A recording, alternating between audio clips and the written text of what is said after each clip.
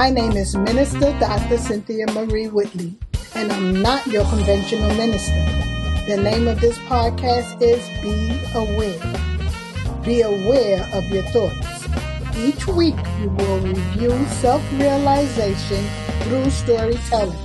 We will reflect on the theme as we become conscious and accept responsibility of how we create our life based on what we are conscious or aware of.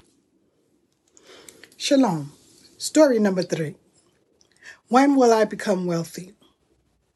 This night, I'm driving adjacent to the boardwalk.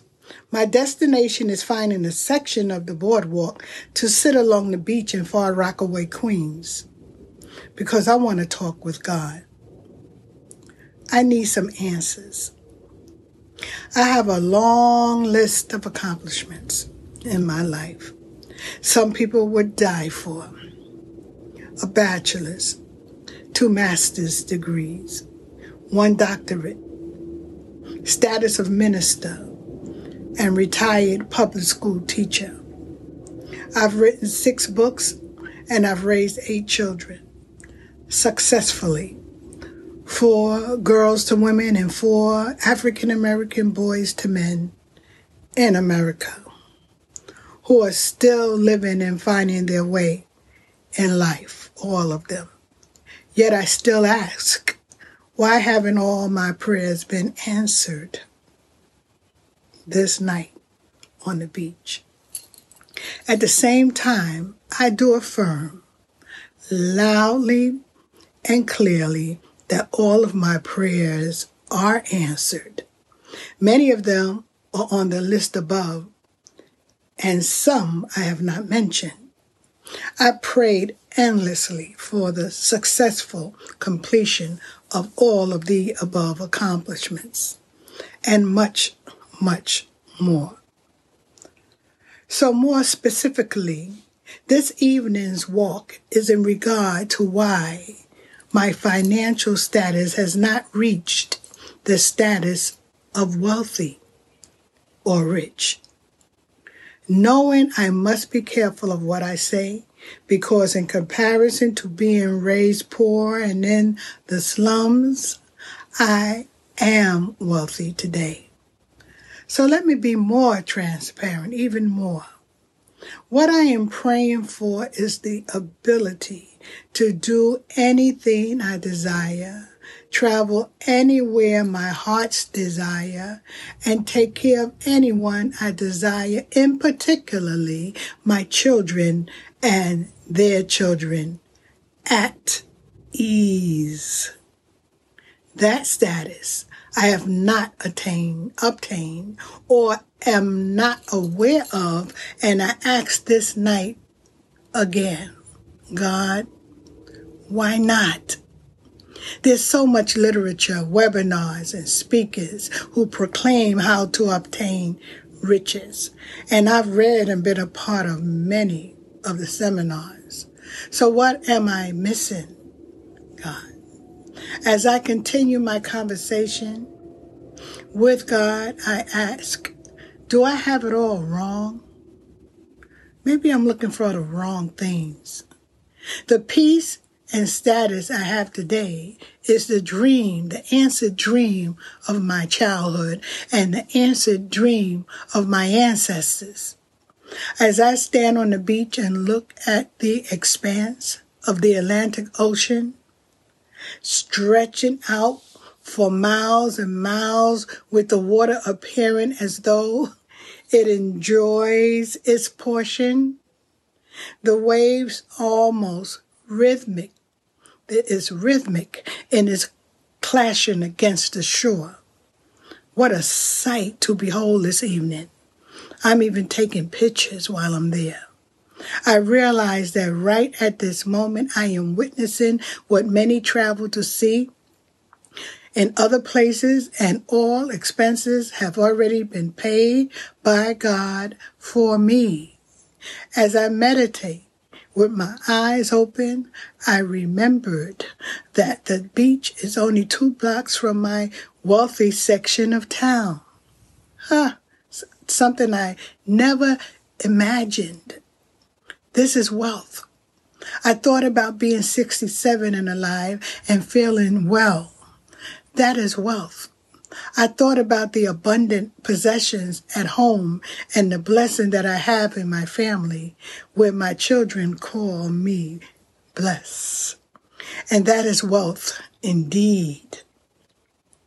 Although widowed, I will be mindful and I will say that I am wealthy. The biblical story of the widow who came to the prophet Elisha because her deceased husband died owing a debt comes to my mind. The story in 2 Kings 4 goes like this. The widow petitions the prophet Elisha and says, "Your servant, my husband, is dead, and you know that your servant feared the Lord.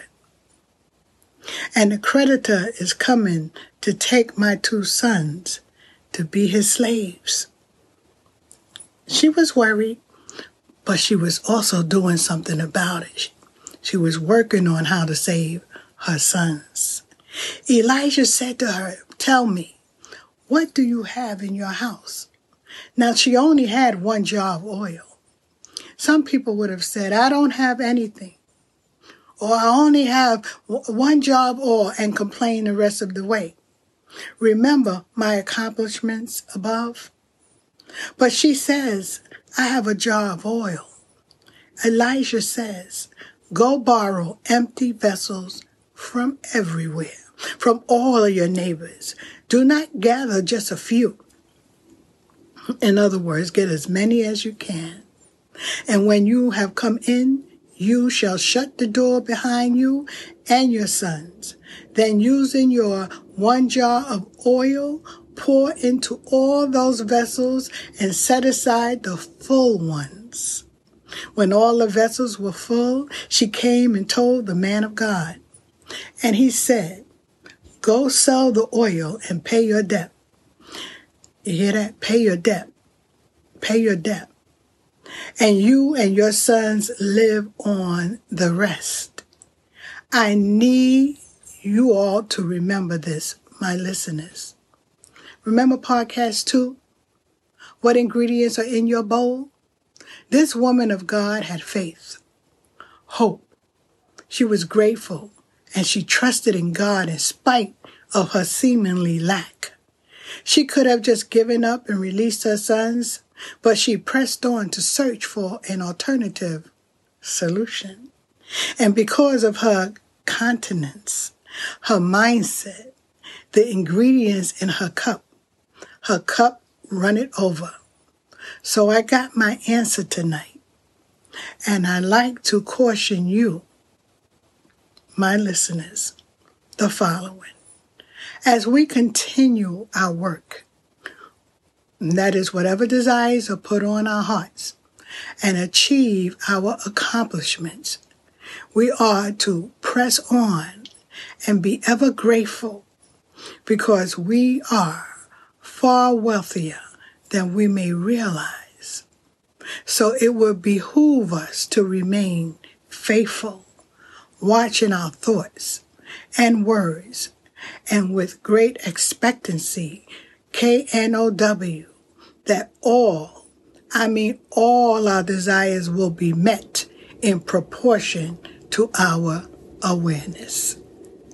Until next time.